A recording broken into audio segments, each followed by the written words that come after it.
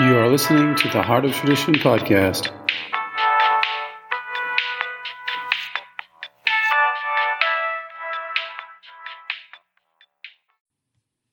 All right, back on the mic, trying to discuss world history a little bit, the Greek and Roman culture, and how these cities in Europe, including from Epsom to Bath to the Dolomites in Italy and the regions around there. There's so many, actually. These are just bigger ones, but there's so many. And even throughout the US and all over the world, you find this same sort of pattern of different types of high mineral particularities in the water, or sediments, or vegetation, or, that is contributing to certain beneficial health of the population living there.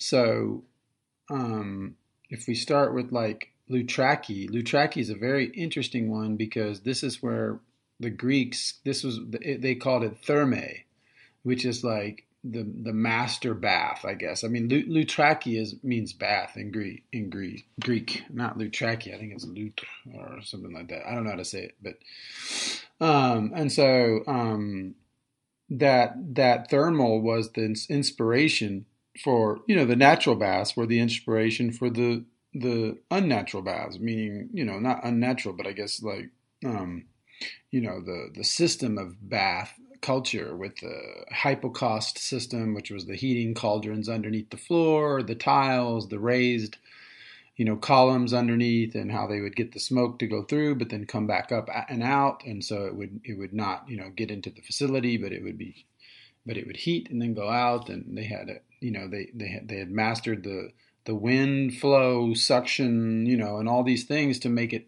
streamlined. And so they were copying Loutraki to some degree. They were trying to build a thermae all throughout their culture. So they got so much benefit from these thermal natural cures that they decided to build that into their system. And so, which wasn't too strange for them, because you got to remember they were mining. There was a lot of salt brine mining operations. They were salt brine mining as well.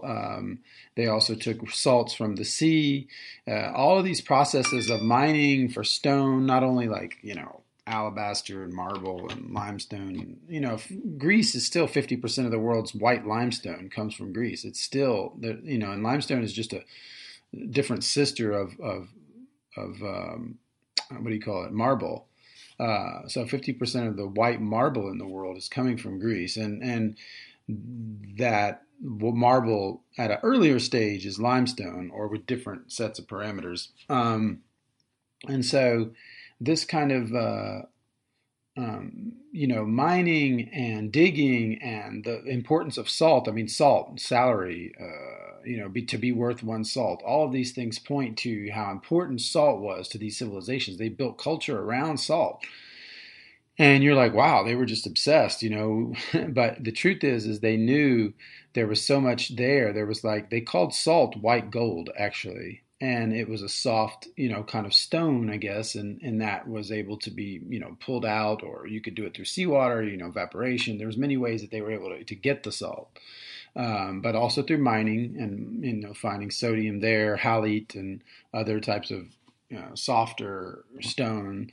And so they were able to mine all this, brine all this sometimes, depending on what they were trying to do, heat these things, brine, heat, transform. They made concrete from slake lime and other types of limestone combinations. They would use seawater in that concrete and mortar. And they had a lot of really interesting, I guess you could call it, natural God proportions on how they used calcium and mag, even in their own structures and what they created.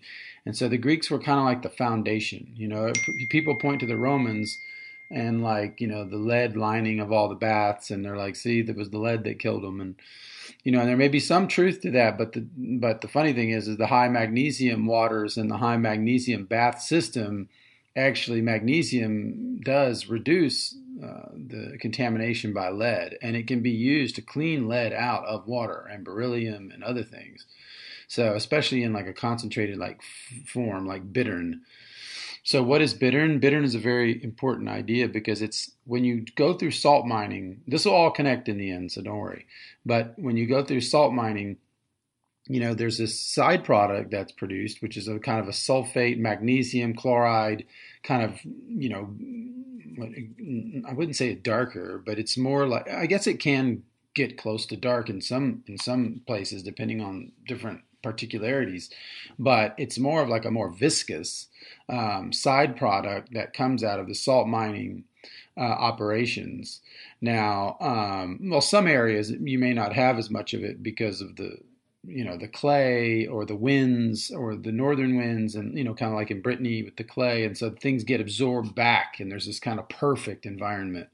But in a general sense, like especially with solution mining and salt mining and things like that, like the bittern is a natural product from salt production, and it's not a small product either. It's a very quantitative product, even even relative to salt. So I mean, you'll have like a cubic meter of this stuff for every like ton of salt or whatever it is, and so there is quite a quantity of it.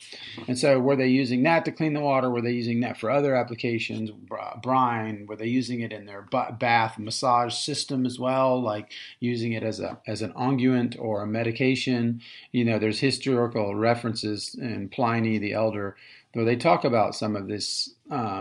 These things being used for medicinal purposes, and so that was a pure magnesium chloride. That's what that was. That was a magnesium chloride, not pure. I mean, I guess it was kind of like chloride, sulfate, little bit of combination. Nothing's exactly pure in that natural way because they didn't do things like we do today with that separation, sterilization. They had it in the natural state, so there was always these other oligo elements and everything. But so that was used for something. So getting back to Loutraki, when Loutraki is a natural bath, right? So it has the natural limestone basins and different particularities with high magnesium. Now Loutraki is famous for magnesium. It's one of its most famous properties, just like Epsom and other cities around the UK were famous for. Even in the States, there's many different springs that were famous for magnesium. So I even think there's something here in Texas near Marble Falls like that because of all the marble once again. So you go back to this kind of like, there's like limestone basins and things like that where you can bump into a certain type of magnesium. Now, the thing is not all limestone is the same. And so a lot of the limestone in Greece, I mean, you have a mix, but there's also a lot of dolomite limestone, or magnesian limestone is what it's called. So it's up to 50% magnesium. And so that is an interesting, I mean, that says a lot right there. So you're able to get that back out of there through heating, dissolving and heating, and so the natural process of thermals can bring that about, where you're heating and dissolving stone, and then that's bringing that back up into the water. And so that's making the water even more rich in magnesium than it would be normally, because it's bringing more in all the time. And so that natural bath, they copied this and they set up this system around Greece, and they would use limestone basins. Just like a lot of the baths were created through their natural stone properties, they were kind of copying some of that. I mean, they used mud too, and clay, and different things, which the clay is also high magnesium in that part of the world. A lot of it is. It's called Montmorillonite, which is like very green clay. It has a high magnesium compound in it. Magnesium is the master molecule of the chlorophyll constellation. I mean, it's not called that, but the chlorophyll molecule has as its sun or its center the magnesium, just like the hemoglobin molecule or constellation. I like to call it that because it just gives an image of central and peripheral. The center of that hemoglobin molecule is iron, and so magnesium is the center of the chlorophyll molecule in the plant world. So it concentrates in the Montmorillonite. So anyway, whatever they had, and that was also dissolvable by water and heat and things like that. It doesn't mean it dissolves all the structure when you say that. It's just things have a porous nature. Clay is porous. So at a micro level, it does have a leaching effect. And despite how good the earthenware is, If it's not coated with something else, then or whatever that coating has to, you have to verify what that is and how permanent that is. But in general, it's porous and things come out through heat and time. And so this Loutraki system was copied back out into all the other systems in Greece, and they set up a a man-made bath system, copying this, and they would use the limestone, and they would also use mortar. Mortar was one of the base layers that was facing the water, that was touching the water. It was like mud and limestone and also mortar. And so the mortar was made through limestone, like slake limestone and seawater and other combinations that they would use to make their concrete, which we don't fully have the exact recipe, I don't think, today, but they've tried to recreate it. And it's really interesting what they came up with. This like seawater influenced concrete was very interesting because they thought, typical people would say, oh, magnesium is a softer stone, so why would you put it in with concrete? Because no. And so we want something that's more hard, And then so that's kind of ridiculous because your teeth, they would break if they were too hard, right? They need magnesium to make them somewhat soft or flexible, you could call it, like a flexibilizing power that rounds out the calcium and makes it strong, not brittle. And so the Greeks knew this and they built structure with it. And there's a lot of areas where they would use more of this seawater enhanced concrete, and which, using the salts and the mag and all that stuff there. Was the bittern used? I don't know. I don't know about that, but because we don't know.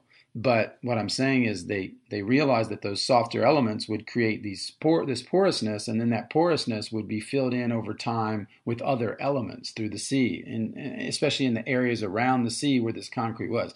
So where they find this concrete, they find that it's grown stronger over time, not weaker, which is kind of an amazing property. And that's because the water's been enhancing it through its own porousness. And so that's kind of like how we would want our teeth or anything else to be built, have some strength that endures in time and endures. So they copied this system into the rest of Greece, and they built their baths out of the mortar and the limestone and the mud, and even their pipes and sewers and the water system. Everything was not. This was not Rome yet, so they had lead. They used it for certain things, but they didn't use it for their all of their irrigation and water drinking and pipe and plumbing systems. No, they did a little bit of repairs with lead. They would repair things sometimes with lead, or there'd be like little, like repairs to metal and different other types of things where they would use lead. But in general, they kept it clean or unclean, basically, to our eyes, because this would be technically a milky kind of water, not through the water supply, but definitely in the baths. It would be a milkier kind of like mineral, kind of dirty, a little funky kind of water for us. It wouldn't be dirty per se, but it would be dirty, technically, because there would be like clay and magnesium particles that were dissolved into it through heat of this system of heating this water in this basin all the time. And then they weren't bathing like once every year. Okay, these people were bathing like daily if they could, or multiple times a week. There was a lot of bathing going on. It became the center of the culture. And so over time, and so once things were all established and everything. So anyway, what were they doing? What was the mystery of all this? Well, it was magnesium. There's other things in water. There's sulfur. There's oligo elements. There's different things. But as far as Loutraki and as far as that center, that centerpiece, it's kind of like Bath in England, Epsom in England, and then you also have like Spa, which is a city. That's a city in Belgium. But all these places had something interesting about the water, or the minerals there, and how that was getting into the water. And so we're coming back to what this mystery was: the mystery of magnesium, the mystery of history as far as health goes, and even the fountain of youth. The fountain of youth is basically those minerals being broken down in that earth, being sent back up to the system, and brought back into the waters for us to absorb much easier than we could through pills. The pills are kind of like a half-truth paradigm that not only pulls us out of a relational capacity with the minerals and our feeling and our intuition and how it feels on the body, and that how we seek that. I mean, hot springs have been forgotten about, but when you can find a few of them, you end up meeting some pretty intelligent people there. Just like if you go to a seafood restaurant where they have a lot of like oysters and lobster and things that are very like high mineral and helpful and high iodine, you end up meeting smart people there too. So it's just a question of, I'm not saying just that alone, but there is a question of, people seeking out these things for health benefits, smart people seeking them out, And so minerals are the key to the fountain of youth anyway, and the aging and everything else. So we demineralize, and we've been doing that for a long time. Magnesium has led to cancer. It is the single most important deficiency for cancer as far at the physical level, because the physical level the structure has degraded through calcium preponderance because the magnesium levels are low through the life cycle, and therefore all the tissues have a certain type of rigidity to them, which is not always detectable, but which is allowing for less oxygen. And that's the key, is the structures don't breathe as well without magnesium at high levels through the life cycle. And that's what the Greeks had figured out. You got to keep these levels up, and that was the way they did it. So we're kind of having to go back and delegate back out to them that foundation, that mineral core physical body foundation. It doesn't mean that they have all the freedoms in the world and gun rights and constitutional rights and every democracy all the way. I mean, they did start it, but it doesn't mean that they have everything. It just means that in the level of the body and certain other levels, they really they helped get that whole thing started. They set up the foundation. I mean, the foundations of democracy, the foundations of philosophy, a lot of those foundations were set up there. So we have to give them the foundational part, and we allow that to inform us here in the post-foundational, world that we're in, which gives us our footing back, and we don't lose touch with reality, which is what's happening now with all of the millions of things can heal you, but your foundation, and is not one of the things we need to fix or your deficiencies or whatever. Let's just leave that alone. And let's just worry about, millions of doctor's visits and vaccines and all this kind of world we're in. So we're trying to help people find this wisdom. And, if you trace it through Epsom, I mean, Americans know about Epsom salt. So it's kind of traceable to some degree through the skin, this whole idea of bringing that through the skin. And Epsom was a very popular idea. It expanded from Epsom. The idea of Epsom salts and baths, and that got copied from there and went around the world. And it was like we were trying to get back to that level. The problem is that Epsom salt baths, the bath water is contaminated today. You don't even want to put anything in there. Like there's isotopes, there's atrazine, there's mercury, there's iodine 131, radon 22, there's chlorine and all sorts of different types of perchlorates. And there's so much fluoride. There's so much going on in there that cannot, and also endocrine disruptors, which cannot be removed. You can get all the best filtration system in the world and they won't be removed. I mean, maybe in the world, no. If you have that kind of money and you can get this kind of like rigged looking system that doesn't look like something that's prepackaged, where there's aeration combined with high levels of carbon, high levels of, osmosis and filtration using not plastic once again, but through stainless steel. And, there's a lot of stuff you got to do to pull this off. And so, buying glass bottled water is probably your best way for now.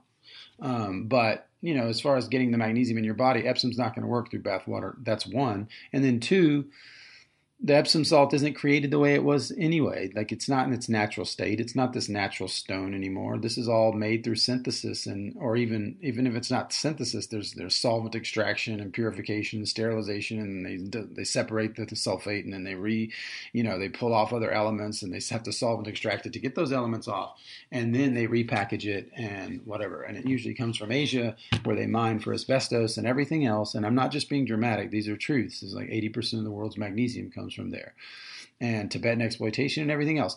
And so this is not the way forward either, because it's not the right stone anymore. And then on top of that, the bath is not the way to go.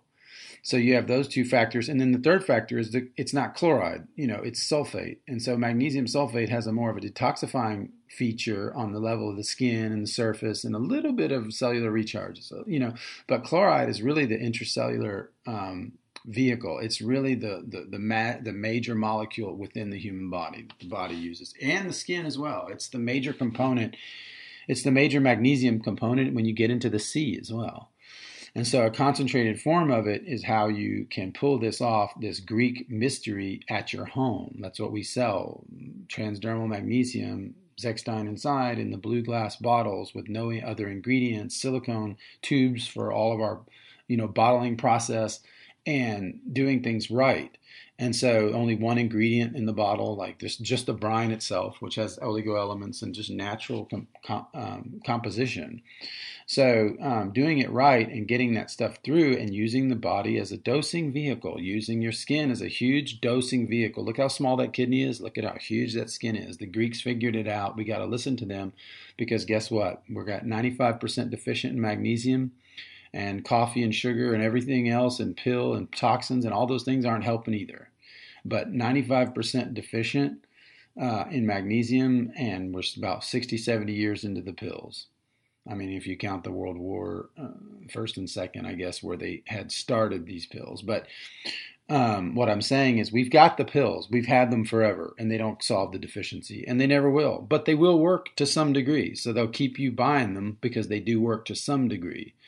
And then there's all the marketing and blood-brain barrier and all this kind of BS marketing that, pretending that the body is not selectively permeable, and that it can't bring things in. The skin is dead. It can't pull magnesium in. The couche corneum or whatever they call that, the corneum layer of the skin is dead, and there's nothing going to happen there. So they have a very lack of observation to see how all of those systems, dead or not, are still connected to our lymphatic system and bring things into the blood and everything else. So there's just a kind of a myopic view on anything that seems almost like where they see death, typical Cartesian science, there's probably life process underneath there. So anyway, just try to come get the right stuff, heartoftradition.com.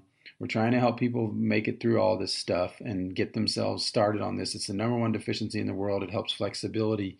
It helps so many different things in the body, from injury to nervous system to sleep to helping hormones, the brain use sugar properly. There's so many other things in addition to the simple things of cramps and pains and inflammation. You can add as well the heavy metal detox, the aluminum detox, the chemical plastic detox through the sweat. So yeah, don't miss out. Get the right stuff. Come check us out at theheartoftradition.com.